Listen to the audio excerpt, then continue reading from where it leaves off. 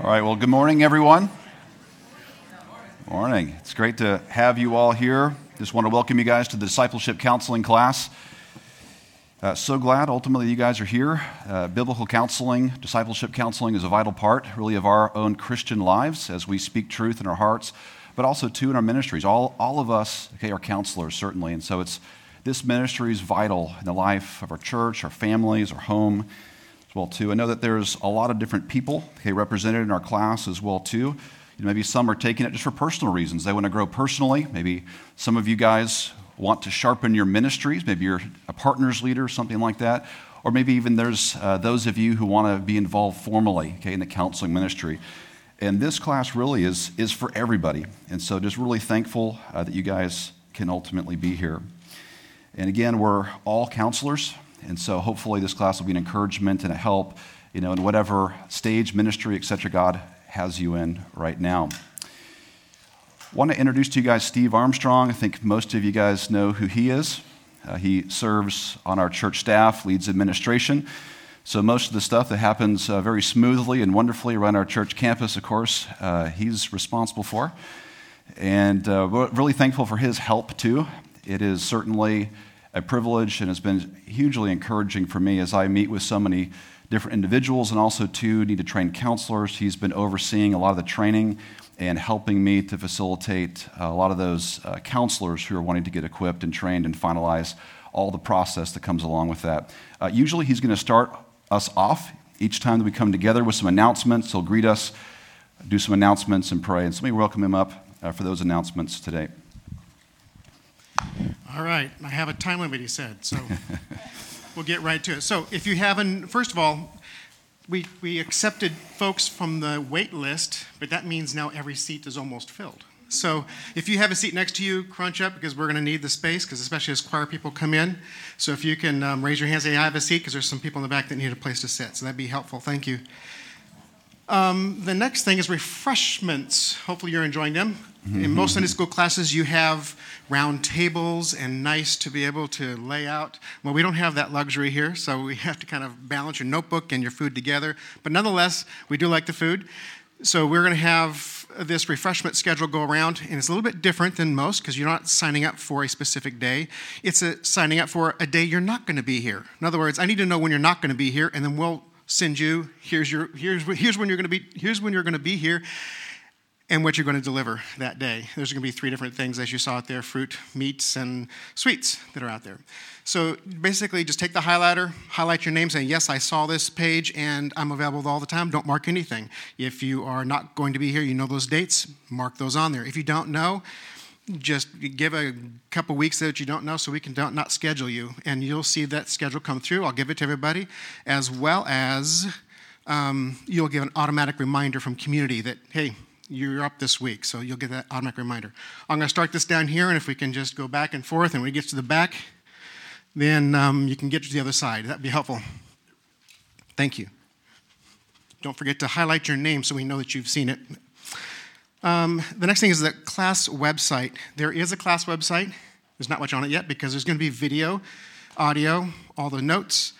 And those who like taking electronic notes like Word or PDF, those will also be on there so you can download them. I'll try to get them up that week before so you have them available and you can take notes electronically if you so desire. But that's where they will be on the website. I'll give that link out either later this afternoon or first thing in the morning. We're trying to get the videos up by Monday morning. Latest Tuesday morning will be when we'll have those up for you to consider. Also, there will also be announcements on the website as well for different things coming up. So on your notebook, did anybody get a notebook without any content? Oh, you're the lucky one. You get to bring all the food next week. No, that's not. If you do, Julie, right up front over here. Yeah, no, there's only like 5 pages right now. No, this is the whole semester is in these 5 sheets. Every week we'll be giving those to you, and we'll try to get those uploaded, like I said, onto the website, but we're refreshing those. But on the first one, you'll see this graphic. You probably received some of that in the email. Some of you received a different one as well, which is a little larger, and it's more detailed. And that's for the ones that are actually going through the ACBC certification. There's a handful doing that, and so if you see that, don't worry, this is the one you need to be on. And just so you know, there's a difference on that.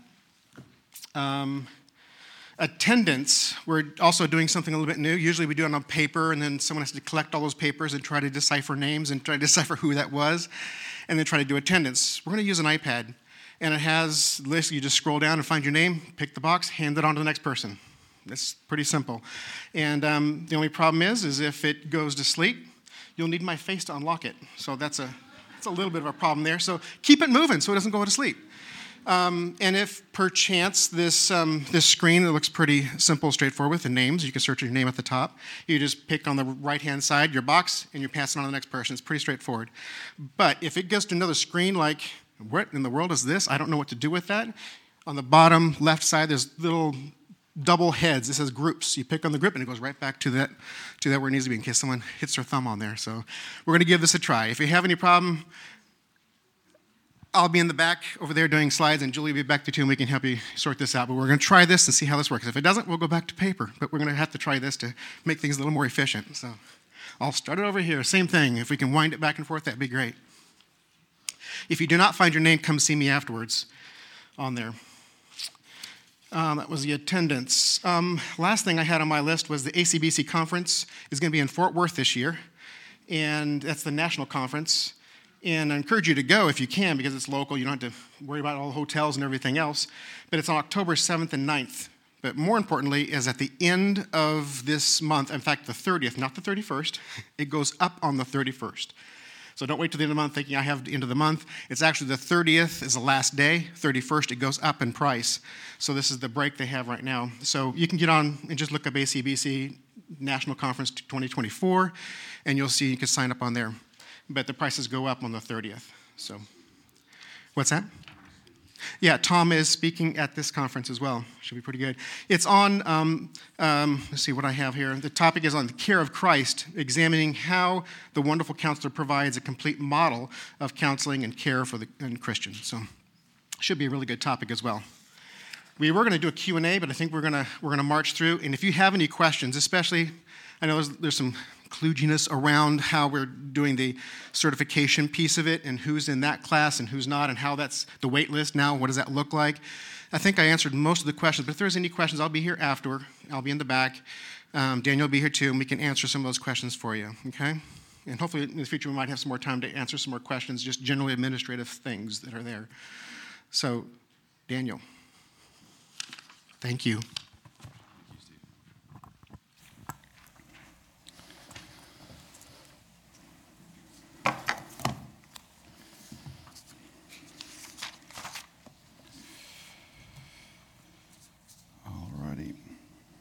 Well, I thought I'd start off this morning, not by jumping into our notes right away, but just by introducing myself a little bit. I know that I know most of you guys, but at a church the size of ours, a lot of times just getting to know each other personally is missed. Okay, so I just thought I'd just give a quick testimony how I came to know the Lord, but also too how I got interested in biblical counseling and just how I came to Countryside, all that good stuff, my family.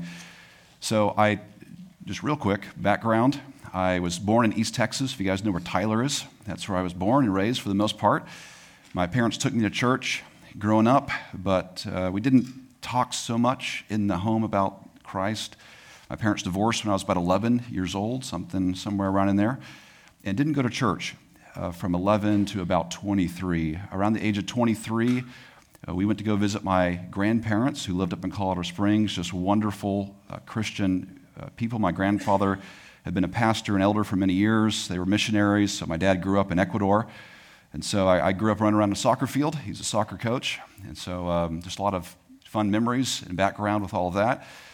But went up to their home, and the Lord really used the testimony of my grandparents to help me to see that the Bible was true. At that time in my life, I wanted $10 million, a red Ferrari, and a castle. I just thought, hey, might as well set your ambitions high, okay, to some degree. That's sincerely what I thought would make me happy and what I was kind of searching after. Money really was what my life was all about. And so, I was doing well in sales, had not gone to college, but when the Lord really got a hold of my heart through the testimony of my grandparents, which really stood out, I could see a distinct difference in how they responded to life, and I was just not familiar with that at all. My grandma one time just responded so humbly, graciously, servant-heartedly. I literally thought immediately afterwards that was not human. That was my first thought, because I knew a bunch of humans, and none of them had ever responded that way, and was just really encouraged. I knew that came from the truth of God's word, my grandparents' love for Jesus, and their desire, right, to grow and to apply and understand the scriptures. And so many months after that, the Lord continued to work in my heart, and he eventually used Matthew 7, 14 and 15 just to really get a hold of me. It's the broad and narrow road. At that time in my life, I was still very much and very obviously on that broad path, kind of doing whatever I wanted. I was Lord of my life. But the Lord had other plans, thankfully, and I think led me to repentance just that evening. I don't think I fully understood the gospel at that point.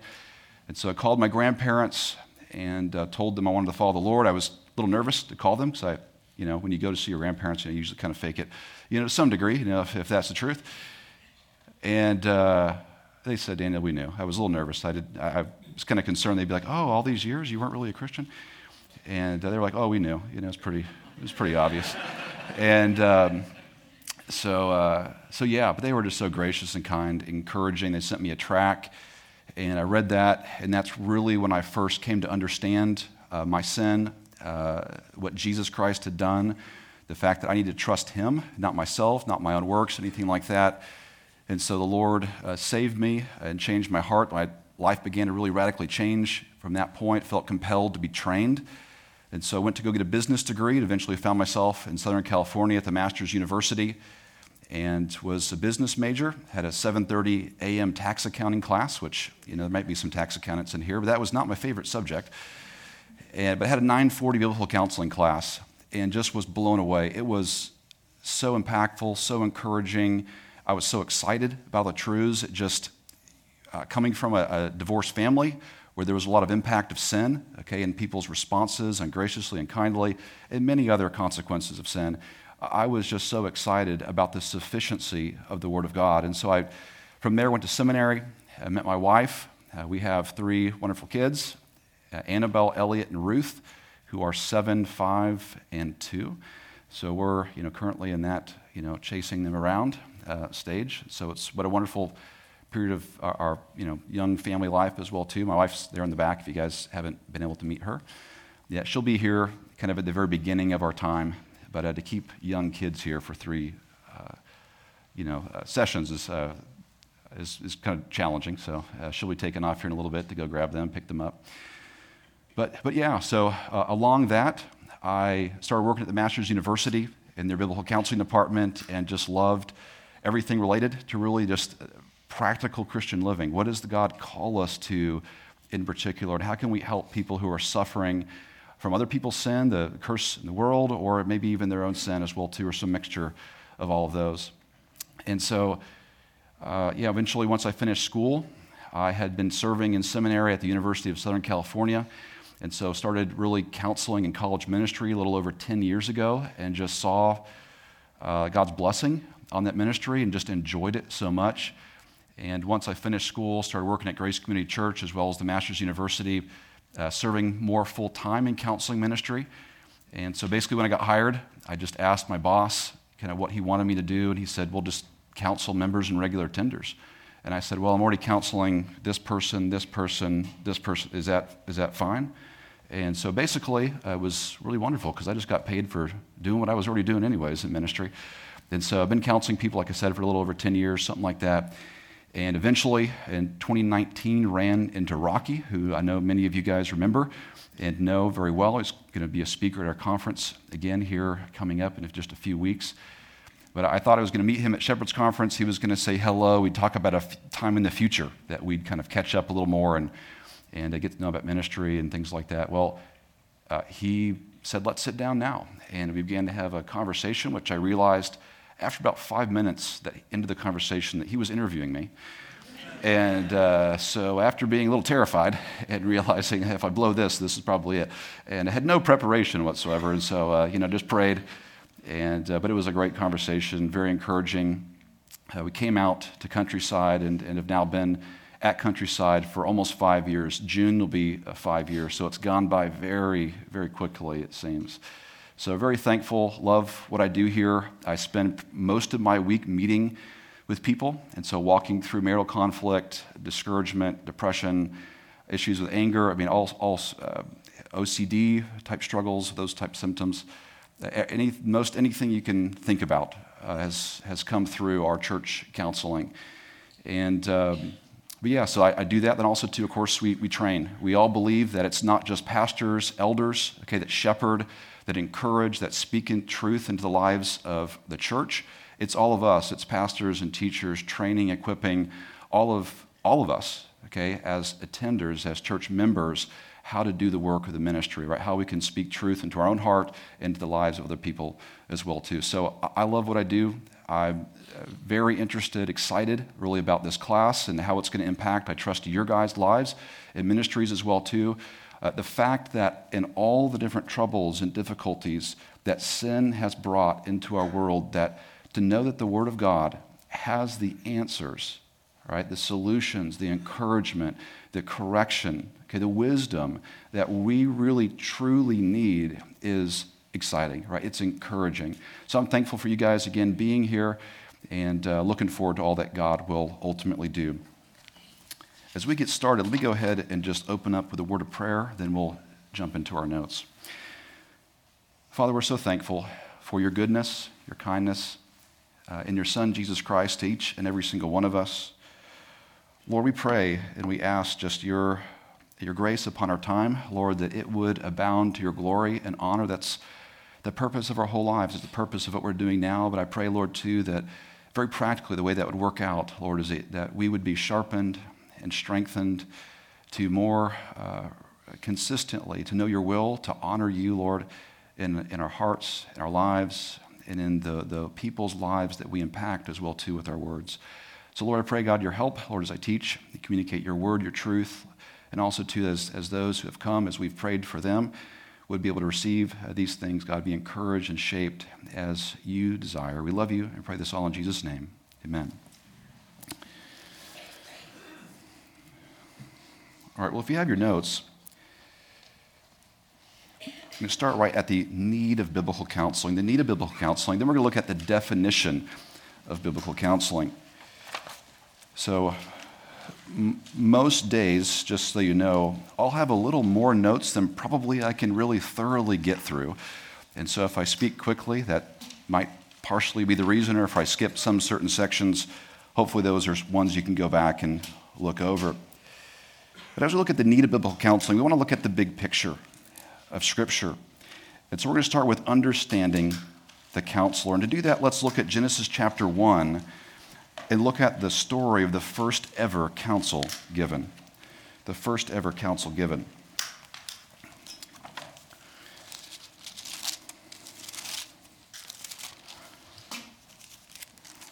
I trust you're familiar with Genesis 1:1. Let me read it. It says, "In the beginning, God created the heavens and the earth." And just the context here, this really is a summary statement of all that follows in the first chapter. That is the 6 days of creation. That is how God specifically created, the world and everything that we know that exists. And as God walks through these different days, we see a similar format. We see evening and morning, that separates these 6 distinct days. And this format's followed until the 6th day. And on the 6th day, God changes gears. He does something a little bit different in that he speaks, to his creation. He counsels his creation. So let me read for you verse 26 through verse 28. He says, "This on the 6th day, then God said, 'Let us make man in our image, and according to our likeness, and let him rule over the fish of the sea, and over the birds of the sky, and over the cattle, and over all the earth, and over every creeping thing that creeps on the earth.' And God created man in his own image. In the image of God he created man, male and female he created them. And God blessed them. Then God said to them, 'Be fruitful and multiply and fill the earth and subdue it, and rule over the fish of the sea and over the birds of the sky and over every living thing that moves on the face of the earth. And so we see the story really of the first ever counsel given. Okay, God speaks, to us, as his creation, as human beings, and so he speaks to them. And notice also, too, what time period we are in relation to the fall. This is before Genesis chapter 3. This is before sin. Okay, God gives us his counsel, his wisdom to direct our lives. And so at the outset of our study, what we want to know and what we want to understand, what's the point, in other words, is that God is the counselor. God is the counselor. It is not us telling God what he should do. It's not us telling others what they should do. It's God, the creator, counseling us, right? Counseling mankind. In Isaiah 9:6, God is spoken of as the wonderful counselor. Or Isaiah 40, verse 13, poses this question: who comprehends the mind of the Lord, or gives him instruction as his counselor? And of course, the answer to that is no one, since God knows all things and is holy, and so therefore he would never need to be aware or made aware of something that he does not know, and he would never need to change anything, right? He is perfect. And so again, at the outset here, God is the counselor. And so this is vital to understand, because only his counsel is truly sufficient as our creator to provide authoritative direction for our lives. To provide authoritative direction for our lives. Let's look at understanding the counselee. The counselee at this point is clear. It's us. And a helpful question, I think, to answer is this, is why does God speak to us, to human beings, but not the other aspects of his creation, right? Isn't that interesting, right? God changed gears. He didn't speak to rocks or trees or stars. Maybe some of that's obvious, to some degree. But why does he speak to us? I believe that the reason, the answer, at least in part, is because that the other parts of creation did not need God's counsel in order to glorify him. Other parts of creation did not need God's counsel to glorify him. The rocks, the stars, the trees, all of those things glorify God simply by being rocks and stars and trees. Psalm 19 says this: the heavens declare the glory of God, right? Just by being what they are, we can see his power, his creativity, his magnificence in the things that God has made. But we, on the other hand, need God's counsel. We certainly glorify God by being who we are, right? Who God's made us to be, certainly. But additionally, we need the counsel of God to direct our lives ultimately so that we can glorify God as he intends. And so how do we know that? It's one way to argue this or say this is that 1 Corinthians 10:31, which many of you know, it says, whether we eat or whatever we do, do it all for the glory of God. But we can say, how do we know? How do we live for the glory of God? Well, the way we do that is that he's told us. He's given us his instructions on how we can glorify him. A few points of application just to think about this is that we need, as we prepare to be counselors, even to counsel ourselves in particular, we need to be good, right? First and foremost, we need to be good counselees. And so number one, we need to meditate on the Word of God, right? His counsel for the purpose of understanding and applying it. Psalm 1 is an excellent picture of that. This righteous man dwells and meditates and thinks upon the Word of God so that it shapes his life, his thinking, and the direction in which he lives. Number two, another way we can apply this in thinking about being good counselees is to be humble, knowing from whom the counsel comes, and in our continuous need to grow in wisdom. Right? We don't know everything. Right? How many times, even in the intellectual powers, we're all very intelligent, to some degree or another. How many times have we missed something, or failed?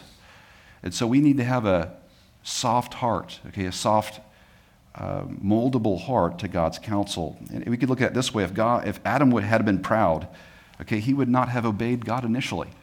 Okay, he said to cultivate and keep the garden. Adam would have said, hey, that's a great idea. But I really would like to be an explorer. Okay, I'm going to go ahead and carve out a canoe. Thank you, God, for that suggestion. I'm going to go ahead and do whatever I'd like to do. Okay, it wouldn't have impacted Adam. Okay, without humility, we ultimately will not listen to counsel either from God or from others.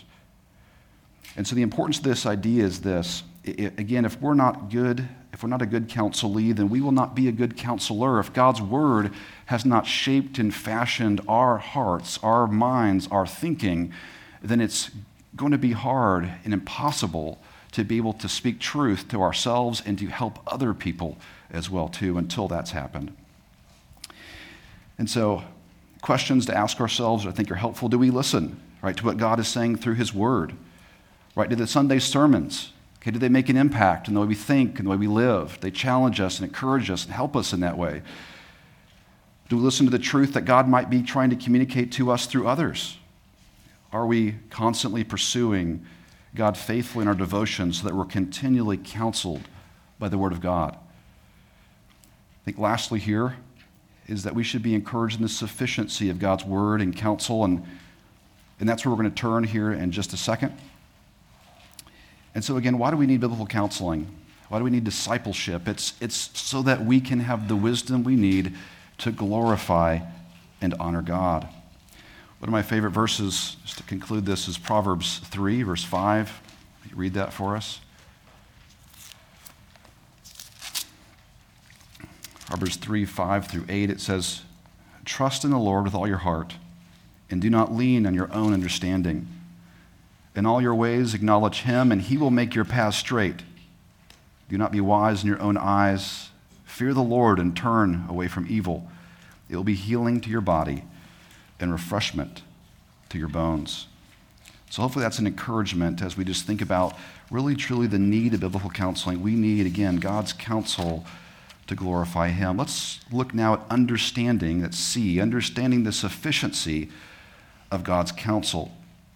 And so in a moment we'll define what biblical counseling is, but before we do that, it's important to clarify what the Bible, that is, what God's counsel specifically is sufficient for. Another way to answer this question is God's word sufficient, okay, to address our problems, okay, the problems of people? And so to do that, kind of think through that, we're going to start with number one, defining the origin of our problems. To answer this question, we first need to define where our problems which drive us to need counsel come from biblically. Okay, where do those problems come from? Ultimately, the answer, okay, is sin. Why do we need counsel? All right, what is the problem? Okay, where do those things come from that drive us to need counsel? Well, the ultimate answer is sin. Certainly, too, God gives counsel in Genesis chapter 1, and so there's, ignorance can be one of the reasons why we might need counsel. We might not know, okay, God's will or word. But ultimately, the answer is sin. That's the problem. And of course, I'm not trying to oversimplify the answer. Think about it this way. Before Genesis 3, before there was sin, there was no pride, selfishness, and therefore no conflict or fighting with others or sinful anger. Honestly, I don't think there was anger at all because there was nothing evil. There was nothing bad at all. Adam and Eve loved each other and God without blemish, and everything was, as Genesis 1 says, very good. Moreover, death enters because of sin. Okay, and so before this, there was no illness, disease, or anything else that could ultimately bring death. Therefore, there was nothing bad. And if there was nothing bad, there was no reason, okay, to feel mad or sad or any other sort of negative emotion ultimately. But then came sin, and all that's bad and that could hurt and harm, right, entered into the picture. And so if all that's wrong with our world is a symptom of sin, as we can see here, then why would we go to Freud or Maslow, okay, or Skinner or Oprah, okay, or Dr. Phil, okay, or whoever, right, we might go look to wisdom from, or someone else other than the one who's promised ultimately to save us from our sin. And so again, the answer to what the problem or what the origin of our problems is it's sin and the bad things that come into our world, into our lives personally because of it. Let's look now at defining the solution to our problems. In Genesis 3, okay, just after sin, okay, comes into the world, into Adam and Eve's hearts, a part of their experience now in life. They now knew evil, okay? The Lord so graciously makes a promise in verse 15 that there would be a one who would come in the future to crush the head of the serpent. You guys remember that promise? Think about how offensive that time would be for the Lord, okay, to be sinned against in that way. But he gives them hope, okay, and he points towards the Redeemer, right, somebody who would come, and he had a plan all along ultimately, right, a gracious plan to redeem and save all of us. And in Matthew 1:21, Jesus has said that this is the one who would come, that he came to save his people from their sins. And so we see this realized, okay, this person, this snake crusher that was going to come and save us from our sins, the very problem, okay, that engendered counseling. And so Jesus is our Savior, and this is part of what the ministry of biblical counseling really is all about. There is much suffering and difficulty in our world, and God provides comfort and encouragement and hope. And we ourselves, because of our sin, can often be a part of the problem, and Christ provides salvation not just from the penalty of our sin, okay, and justification through the life and death and burial and resurrection of Jesus, but also from sin's power and its presence, like its destructive power and presence in our lives and in the lives of other people as well too. Jesus prayed in his high priestly prayer in John 17, verse 17, he says, "Sanctify them by your word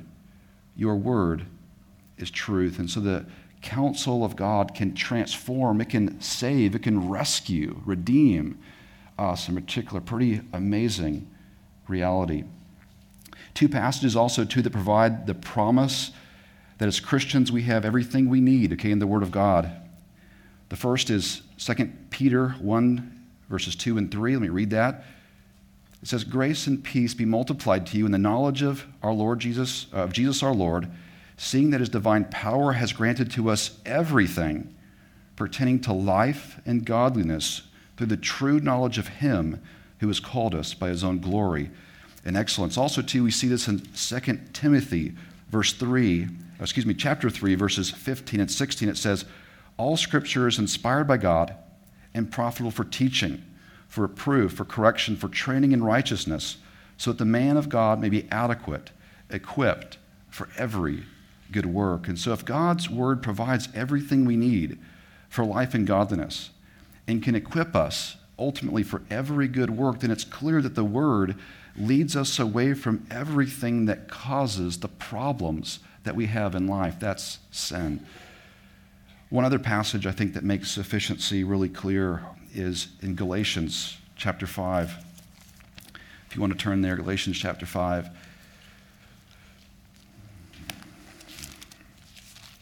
I'll often mention this passage as I meet with people for the very first time, just depending upon the circumstances. But in verse 16, Paul says, "But I say, walk by the Spirit, and you will not carry out the desires of the flesh." Right? The flesh, okay, you can interpret as sin, okay, this problem, okay, that we've been talking about. And Paul says, walk by the Spirit. And what that means ultimately is that we're to walk, okay, by the words the Spirit has inspired, okay, as God has authored the text of Scripture, okay, or even as Psalm 119, verse 105 reflects, that your word is a light to my path and a lamp to my feet, that we walk according to the word, okay, that the Spirit inspired in particular. It fills our minds, our hearts, so that we live according to it, think according to it. And then also, too, it means with the Spirit's help, I believe as well, too, that since we can do nothing apart from him, that not only do we walk in the ways, but we also have his help, okay, in order to do that as well, too. And here's the thing that's interesting in terms of sufficiency, okay, in terms of, is the Bible truly sufficient to address our problems? Look in verse 22. Here's the result, the fruit of walking in the Spirit, walking in the Word of God. The fruit of the Spirit is love, joy, peace, patience, kindness, goodness, faithfulness, gentleness, and self-control. Okay, you guys, just very practically, no one comes to my office because they have too much of any one of these things, right? No, Daniel, I have too much joy. Please help me. You know, I'll say, let's read the news. Okay, we'll resolve that. Okay, really quickly. okay? But no one ever comes, okay, to my office because they have too much of any one of these things. It is often because they lack these things, they need these things that they come and seek my help, okay, and really God's help ultimately. And so this is the product, okay, of following God's word and his will in our lives. It resolves, okay, the psychological troubles, difficulties that we have in our hearts. Even more, our culture speaks a lot about mental health. I'm sure you guys have heard that term. It's a pretty common one. But I would say there's no one more mentally healthy, okay, than Jesus Christ. Okay, I think that's true. And we have in the Word of God the very mind of Christ. If we want to be mentally healthy, let's say we embrace that term, there's no one more mentally healthy than the person of Jesus. Okay, his thoughts are perfect. His desires perfect, emotions perfect, all of that. Okay, his responses to life perfect. And so in thinking of all of this, we have a question. It's number 3 there. Do we need psychology? Do we need psychology? Well, if the purpose of counseling is to glorify God, ultimately the answer is no. Okay, but are there some helpful things? Can we glean something of value? I think the answer is certainly yes. We don't throw the baby out with the bathwater completely, and this is part of that. Keith Palmer did a much more thorough presentation not too long ago, so if you want to look up Keith Palmer on the sufficiency of Scripture, he walks through psychology in, I think, a very clear, helpful way, and a much more robust way than I can do this morning. But psychology really is a broad discipline. Okay, it's not really psychology, but really psychologies. And so it goes, in terms of its spectrum, all the way from something that be called a more hard science, really based on facts and data, like the science of learning, okay, for example, all the way over to much more theoretical, okay, as well, too. And so when we find psychologists that do really good research based on facts and data, it's something that we can embrace, okay? One of my favorite books is Make It Stick. It's written by or co-authored by 10 different PhD psychologists. We read it when I was going through my training. It's an excellent book. And it just presents research on different ways that people learn and how they grasp material. And it's incredibly useful as you think about instruction. And so, but do we have to have those things to glorify God? The answer again is no, we don't ultimately have to have those things. Particularly in the area on the other side of the spectrum, whereas you work through and go through what God's Word has said, okay, is the problem, what's the solution, etc. And those psychological theories completely contradict, okay, those realities in the Bible. Of course, those are things that we would reject. Number 4, application. Just some things to think of. We need to trust God's Word. Again, thinking kind of back to Proverbs 3:5, we need to trust God's Word when we encounter problems in our own personal lives. Okay, when we encounter difficulties, struggles, do our minds go back to the Word? Okay, sometimes our mind can go to ice cream, okay, or the need for Netflix or whatever it may be. Okay, I don't know, not speaking from experience necessarily, but I'm just saying is that can be where we tend to go, things that are comfortable, easy, okay? We all have, or probably at some point have done something like that, but do we go to the Word, okay, for comfort, encouragement, help in particular? If we do not know God's Word well enough to find answers, then certainly we need to talk, okay, to somebody who does, okay, and to continue to involve ourselves in the regular study of God's Word to find those answers. And again, to be encouraged in the sufficient Word that God's provided. I think that's so wonderful and encouraging. Many times when people come, and they lay out their hearts in counseling, well, the problems, the difficulties sometimes that have been developing for many, many years. And, we just have a few minutes kind of at the end, and it's important to encourage, to provide hope, okay, in that time, to point to the fact that the Word of God is sufficient. It has the answers. We may not be able to talk about every single one of them in one meeting, but to know that the Word of God has the answers is a great encouragement. I've met with thousands of people, and never once have they come and said, Daniel, here's what's going on in my life, here's the troubles, the difficulties, and for me to say, you know what? God's Word doesn't really speak about any of these things. It has nothing really to say, okay, and how you're to navigate and to work through all this. That the very opposite is often the case. I can say, you guys, look, if you'll continue to come back in the days ahead, I'd love to continue to work with you because I know God's word has answers, and the truth is I know where they are. And so we're going to walk through those, and I trust they're going to be an encouragement, they're going to be a blessing, okay, and God's word will change your heart, your life, your marriage, okay, or whatever else is going on, okay. And so to be encouraged, again, in the sufficient word that God has provided. So we've looked at the need of biblical counseling. It's needed to glorify God. Let's look now at the definition of biblical counsel, the definition of biblical counseling. We're going to begin, much like Tom does sometimes as he defines things, by looking at what counseling is not, okay, what counseling is not. All right, first, biblical counseling is not an autonomous ministry. Biblical counseling is not an autonomous ministry.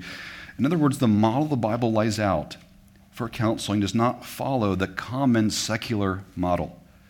Therefore, biblical counseling and the way the Bible lays out the practice of counsel and shepherding in general is not isolated from the local church, but instead an essential part of the life of the church body.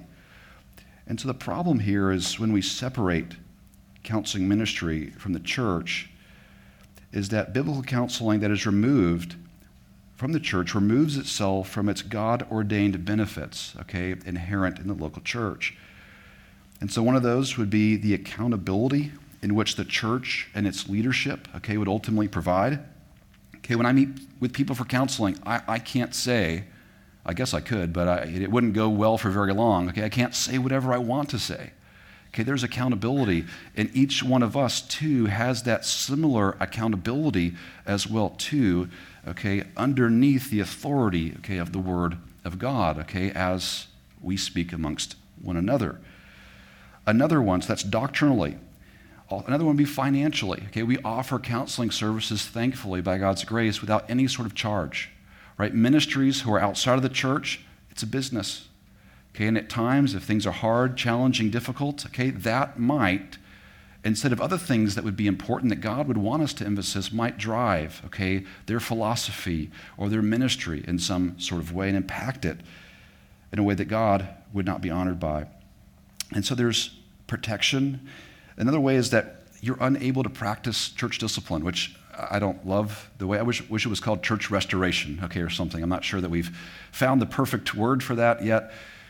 But that process by which someone is engaged with about something that's causing destruction in their lives, okay, to help them, to minister to them, to restore them in their relationship with Christ and oftentimes with other people as well too. Okay, that one-on-one interaction, that very first step can happen certainly outside the church.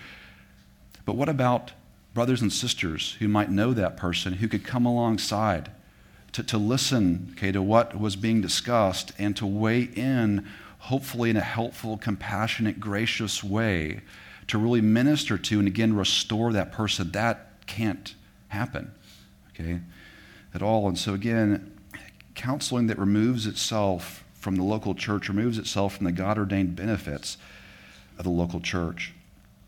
And so again, when the Bible talks about counseling, it talks about it happening within a local church.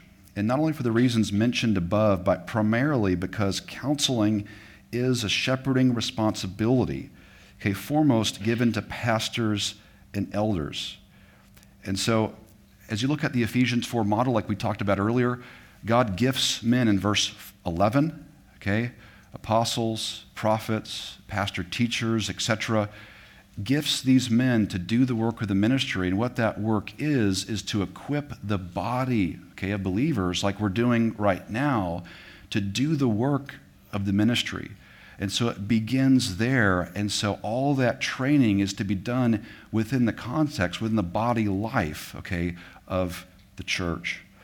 And so that idea that counseling happens as an autonomous ministry, right, that it's not or no longer shepherding, okay, happening within the local church is an idea foreign to the Bible.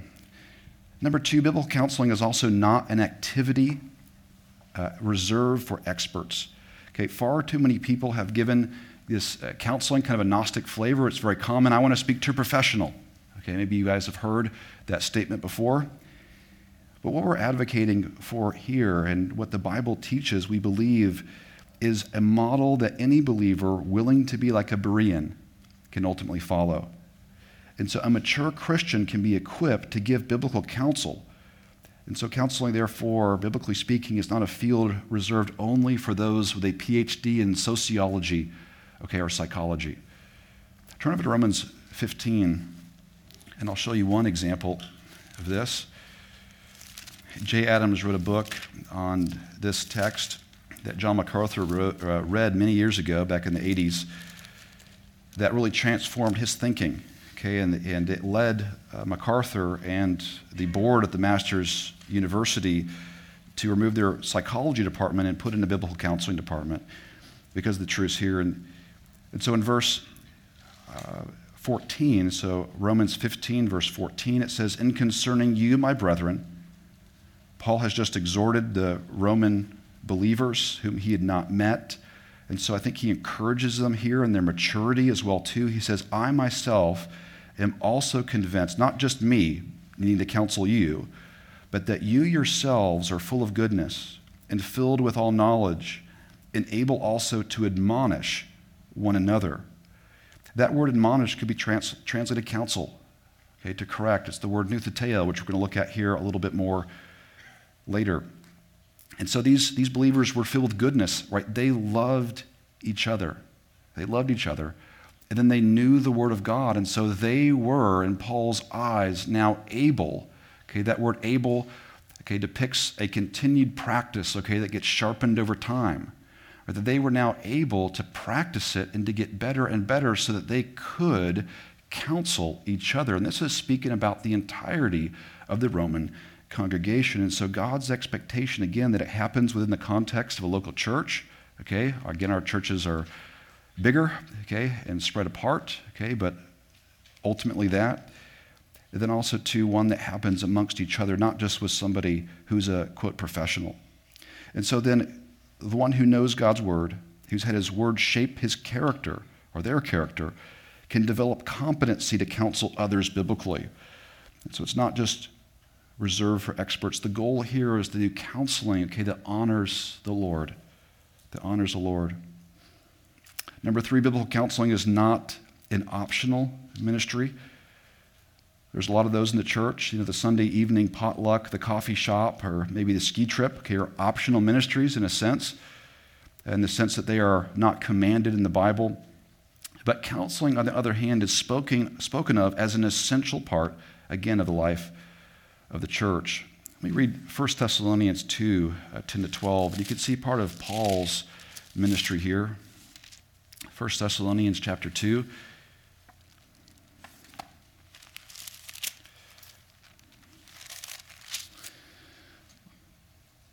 So starting in verse 10.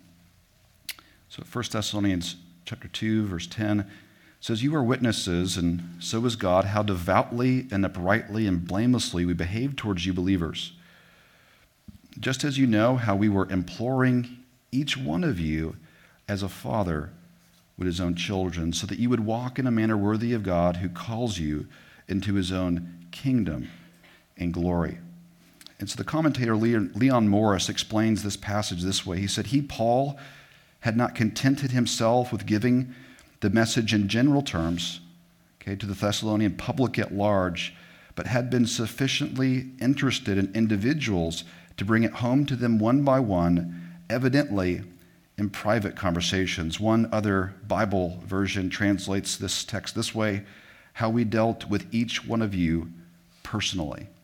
And so this captures Paul's ministry, and the importance of it. As a father would his own children, he came alongside individually to teach and to counsel and to help each one. Acts 20, verse 20 and verse 31 as well, too, speaks about that same type ministry. Spoke of Ephesians 4 earlier. Just for the sake of time, we won't go back there. But in verse 15, it says, actually, you know what? Let's go there. It's helpful. We didn't really read it earlier, so let's do that. We're just really close to it here. Ephesians 4. So we talked about verse 11 earlier. He gave some as apostles, some as prophets, some as evangelists, some as pastors, teachers, for the equipping of the saints for the work of service, the building up of the body of Christ. Then to go down to verse 14, but as a result, we are no longer to be children, tossed here and there by waves and carried about by every wind of doctrine, by the trickery of men, by craftiness and deceitful scheming. But speaking the truth in love, we are to grow up in all aspects into him who is the head, even Christ, from whom the whole body, being filled or fitted and held together by what every joint supplies, according to the proper working of each individual part, as it causes the growth of the body for the building up of itself in love. And so we can see that speaking the truth of love is an essential part, of the correct functioning of Christ's body. First from church leaders in verse 11, and then in the whole body, amongst all of ourselves in verse 16 as well too. And so the Bible speaks of counseling not as an optional ministry, but again as an essential part of the life of the church. Number 4, biblical counseling is not an entity separate from discipleship. You guys may have noticed that we called or titled the class Countryside Discipleship Counseling. I know that's CDC. Get that? We're not going to make you mask up, so don't worry. But we chose that very specifically and uniquely, because I think biblical counseling started out by calling itself nouthetic counseling. No one really knew what that meant. It's a Greek word. And or some others have called it expository counseling, expositional counseling. We would probably know exactly what that means. But then really biblical counseling it rested upon that for a while. But many churches call their ministries biblical counseling, whether or not it's based upon the sufficient Word of God or not. It's integrated. What are you going to call it? The unbiblical counseling ministry is doesn't really go well. So everybody kind of calls it that, biblical counseling. And so we wanted to call it discipleship counseling to make it distinct and unique, and I hope clear, for what we are trying to accomplish in each other's lives as we counsel. And so biblical counseling, it's called this discipleship counseling because counseling is an intensive, focused form of discipleship. As we counsel, we are discipling. Biblical counsel will focus, therefore, on both the general and the specific, based on the needs of the person that we counsel. And so when I meet with somebody, they're coming for help with anger or marriage conflict or whatever it is. And so we certainly will address those specific ways that they need to grow. Maybe they need to be more gracious, forgiving, etc. But also, too, are they in the Word? Are they reading their Bible? What's their prayer life look like? How are they pursuing Christ? Also, too, in a general way, week by week, right? That builds on and impacts the specific, the needs that they have today in counseling as well, too. And so, since it's discipleship, we want to focus, on both of those things as well, too, to help them and encourage them.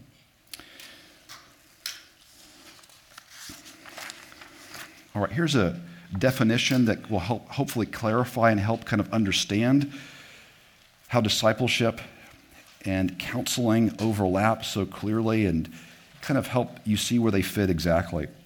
So here's a definition of discipleship. Brad Clausen and I wrote this together a number of years ago for the men's ministry, so you'll see some words in there focusing on the men, but it applies to all of us as Christians. It says, the process of Christian discipleship happens when a more mature believer in biblical knowledge, character, and practice invests in another less mature but faithful believer through loving instruction and biblical truth alongside a godly example for the purpose of helping them to conform to the teaching and character of Jesus Christ. Discipleship will therefore focus on two priorities. They are emboldening Christians in the standard of sound doctrine or belief, and emboldening Christians in the standard of sound living or action. And so as we think about this definition, counseling happens on a broad scale from the pulpit on Sundays all the way down to one-on-one relationships. And so to think about it this way is the ministry or this idea of discipleship, really begins with a pulpit because that's the broadest. That pulpit ministry that Tom has hits everyone ultimately. Then probably the next the broadest one is Sunday schools. They hit a large section. There may be home fellowships, Titus 2, men's and women's ministries, things like that, all the way down to partners where it's just one-on-one. And then probably on the far end of the scale from preaching is the ministry of counseling in particular. where instead of a general audience speaking truths from Scripture, it's talking about a person's individual life. But all of these things fall under this same goal, this same desire, okay, of discipleship in particular. And so the church as a whole, therefore, is responsible, okay, from Tom down to each and every single one of us, to help each other grow in Christ-likeness or discipling by confronting sin, practicing to one another's, and using our spiritual gifts in an active and purposeful way day by day. Counseling, just as a brief definition here, we'll look at a more thorough one here in a second, but counseling is a subset of discipleship. It is, in other words, a part of discipleship, or the part, that focuses on a specific problem in a person's life that has compelled them to seek help formally or informally.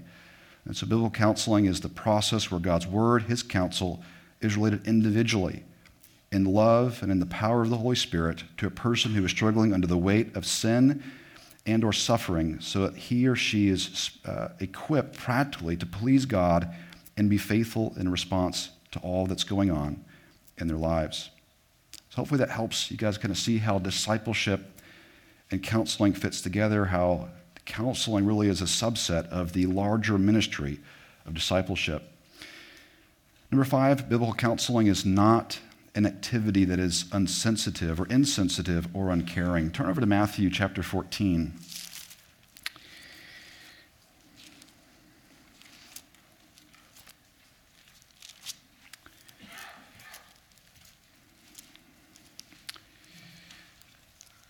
As I think about the shepherding ministry of Christ, I am reminded and encouraged just with thinking about our pastor, Tom. I'm excited really about his opportunity to speak at ACBC, because that's really the heart, okay, of what they're going to be talking about is the shepherding ministry of Christ. Tom is such an excellent and wonderful example of compassion, care, interest, okay, engagement. It's such an encouragement. And as you look at Jesus, okay, in particular, and see who he is, it really is so challenging and helpful as we think about the ministry of discipleship counseling. Okay, again, it's not an activity that's insensitive or uncaring. And so in Matthew 14, okay, the quick context here is the death of, really the murder of John the Baptist. Okay, that would have been a close friend, okay, a ministry companion. It was his forerunner who Isaiah foretold all those years ago. It would have been very hard and challenging.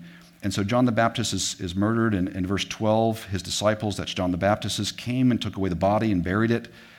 And they went and reported it to Jesus. Verse 13, when Jesus heard about John, he withdrew from there in a boat to a secluded place by himself. Okay, he wanted to be alone. All right, it was, again, like I said, it was hard. It would have been challenging and difficult, overwhelming, maybe even. But it says, and when the people heard of this, right, they followed him on foot to the cities. And when he went ashore, he saw the large crowd. Okay, it wasn't this private, secluded place, okay, that he was kind of hoping for. And Jesus said, "Be gone with all of you. Please," no, I'm kidding. He didn't say any of that, okay? He felt compassion for all of them, all right?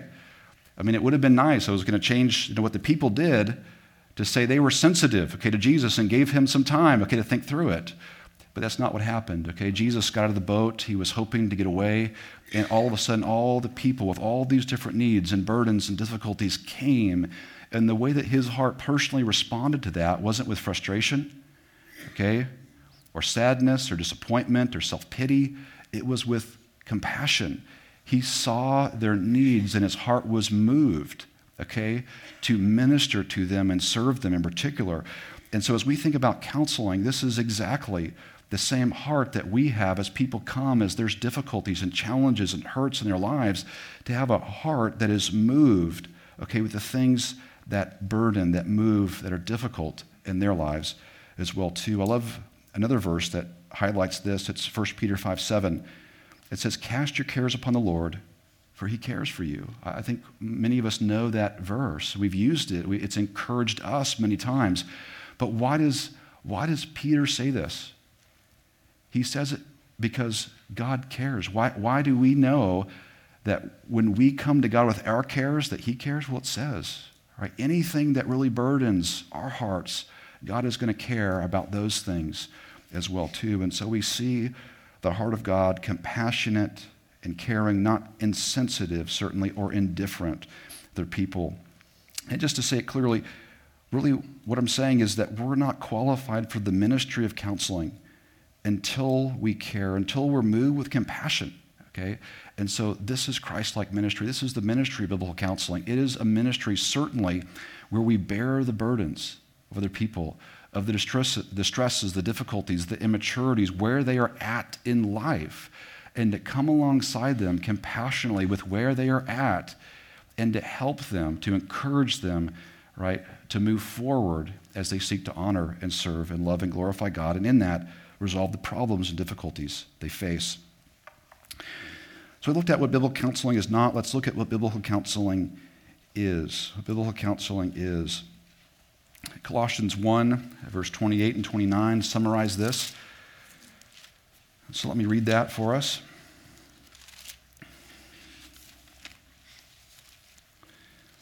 So Colossians 1, verse 28, 29, it says, "We proclaim him, admonishing every man and teaching every man with all wisdom, so that we may present every man complete in Christ.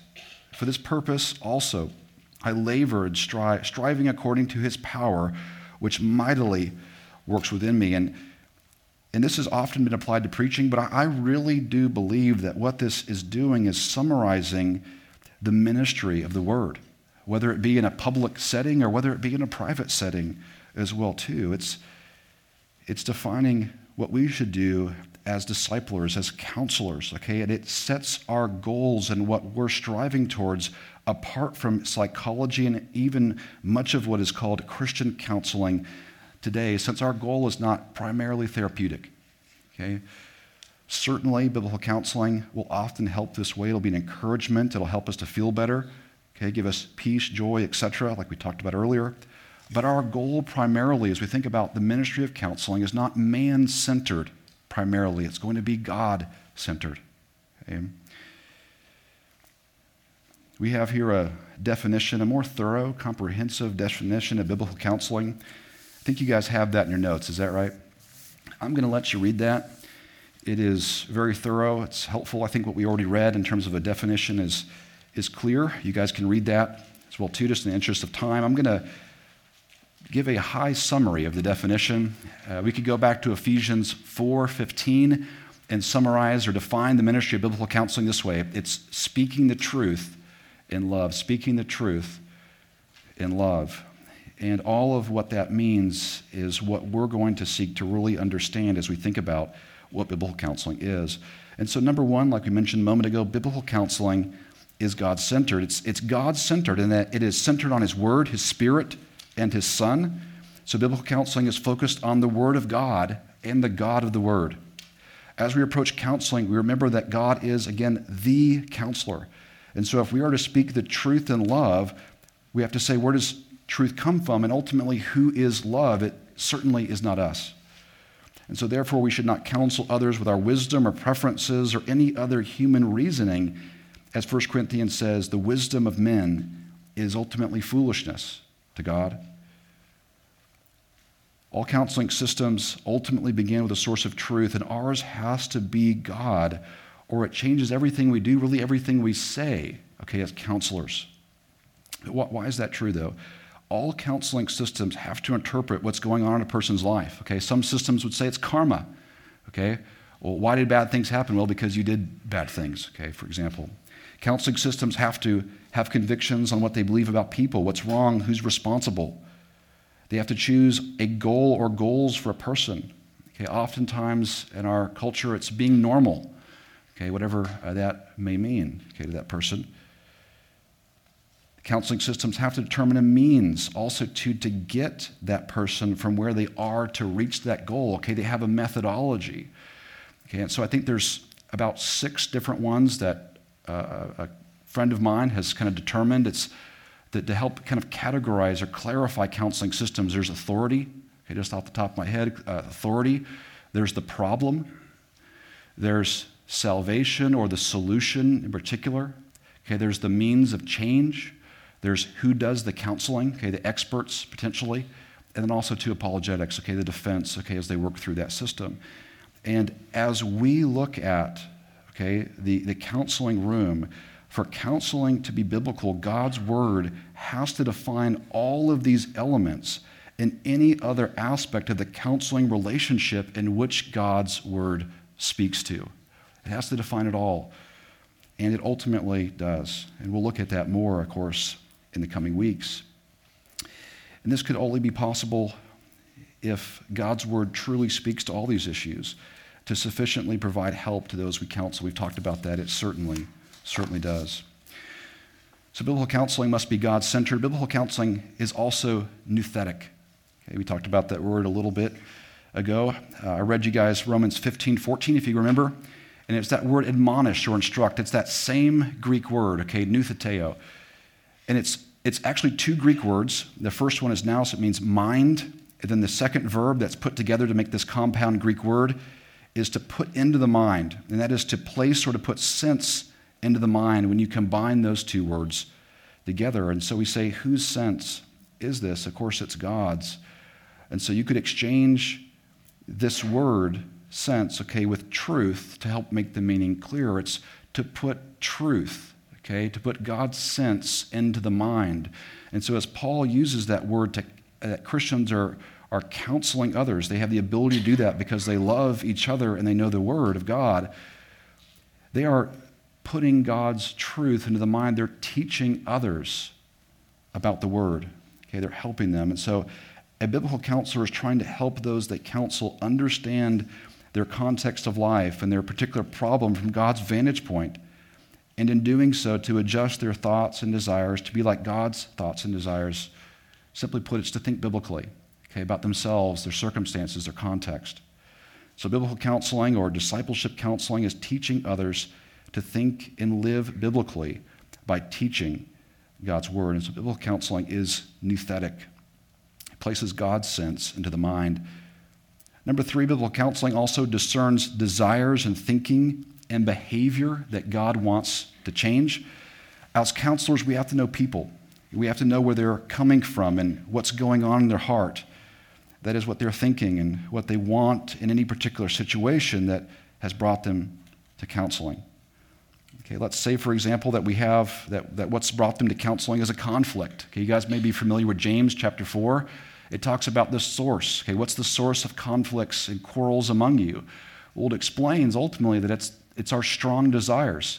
It says you lust and do not have, and so you fight and quarrel. And so as we think about biblical counseling, it discerns desires and thinking and behavior that God wants to change. It's not just focused on the external. Okay, we can be tempted to do that. You know, we see our kids arguing or whatever, and we just say, stop doing that, be kind, give that toy to that person, we fix it and give appropriate discipline, and we just kind of move on. But we don't actually resolve the root, okay, the reasons behind the thinking and the desires, okay, that led to that conflict. And so as we think about the ministry of biblical counseling, we want to discern the thinking and desires. We want to help those people not just to know some of the externally behavioral type of things that they need to change and grow in. Certainly that's true as well too.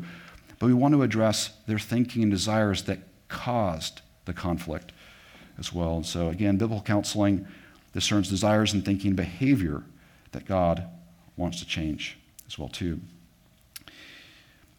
Number 4, biblical counseling uses God's word by the Holy Spirit to change desires, thinking, and behavior. In Ephesians 4, Tom has just finished reading through that in our worship service. And if you guys remember that, it says in verse 17, okay, that we're no longer to walk as the Gentiles. Okay, and so there's a desire, okay, that we change and that we grow. Okay, obviously that's transformed. All of us have changed since coming to know Christ, but he's encouraging us to continue. We're no longer to walk in that way if we've learned Christ. And so in verse 22, he says to put off the old man and to be renewed in the spirit of your mind, and then to put on the new man, which has been created, okay, in the likeness of Christ. And so we're to grow and change, right, through the process that God has ultimately given us. And so we want to change desires, we want to change thinking and behavior through that process as God's word renews our minds, helps us to understand what to put off, okay, and what to replace that with in particular, okay, that righteous action. So if we're lying, to put off telling falsehoods, and to put on the truth, okay, with the right motive for being able to do that. And so we'll talk more about that in the future, but again, biblical counseling uses God's word by the Holy Spirit to change desires, thinking, and behavior. Number 5, biblical counseling also regularly calls the Christian to be God's kind of man or woman in the midst of their circumstances. Again, another way to say this is we're trying to live for the glory of God, right? As people come in, this is ultimately what sets biblical counseling apart from other counseling systems, because our system is God-centered, Christ-centered for the glory of God. Our goal is not, in other words, primarily to rescue people from their problems, first and foremost. Okay, many times it helps with those, of course, but the goal, first and foremost, is to help people to be God's kind of man or woman within the circumstance that they're in. Sometimes living for the Lord makes our situation worse, right? You might be at work, okay, and living for Christ in the accounting department there is not something that helps business. Okay, and so there's persecution or whatever it may be. And so counseling isn't first and foremost, okay, about therapy, about feeling better, okay, getting and achieving our life goals or dreams. It's about honoring Christ. It's about honoring Christ. And so we want people, and I say this regularly as I meet with people, that we want to help you to be God's kind of man or woman, okay, in the circumstances that you find yourself. Okay, if it's in a conflict, or it's in a hard work circumstance, or it's in an unbelieving marriage, or a marriage to an unbeliever, or whatever it may be, to live out God's purpose and desire for you. Our hearts can be so easily set on getting rid of the problem, the trouble, the difficulty, that can be our focus. But we have to focus on being God's kind of man or woman. That's God's desire, his heart, ultimately, for us. The last one, number 6.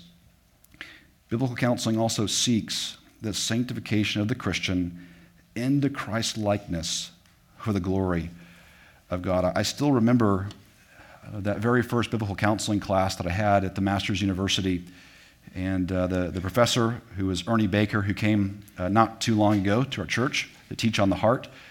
He taught that class, and a lot of his slides, he used stick figures. I'm not really sure. Hopefully he's updated those by now, but when he had this stick figure that represented us, and he had this arrow pointing, and then this big POW symbol that they kind of used to use in the Batman, the old Batman films, if you guys remember those.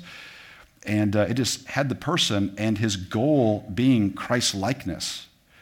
And I just remember, as a 2-year-old believer, just being shocked and learning and understanding that that's really the goal of my life in particular as a Christian, was the same goal that I'd have amidst any problem or difficulty that I might find myself in as well too. And so as we think about biblical counseling, it seeks to grow and change us, okay, to be like Christ for the glory of God. And it centers around worship. This idea centers around who Christ ultimately is. The last passage we'll go to, and I'm not going to make you turn there just in time, we're almost out here, is in 2 Corinthians 3:18. It says that we are being transformed, okay, as we behold the glory of the Lord, that we are being transformed, okay, from one level of glory to another, okay, through the Lord, okay, the Spirit's help, okay, ultimately. And so why is that? We'll talk a lot more about this in the weeks to come, okay, as we talk about the heart. But you guys, as we look at the glory of God, okay, just think about the times you've been reading the Bible and you see how Jesus responds, like we did a moment ago in Matthew 14, for example. Okay, it is superior. It's glorious. We never look at the Bible, see Jesus and say, what I'm doing is a little better, than that. No, we say what he's doing, how he's thinking, how he's interacting is amazing and wonderful. And we say, I want to be just like that. And so we strive to lay hold of that as we see the glory of God in the Scripture. That's our responsibility.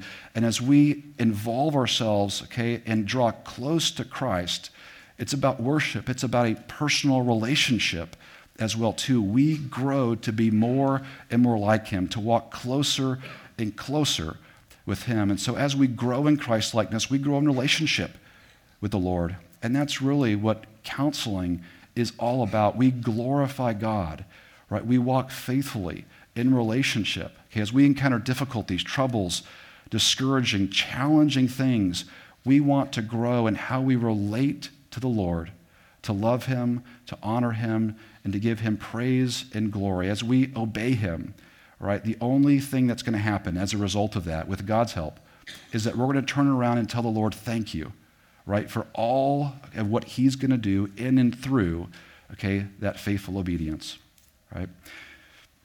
Let me go ahead and pray.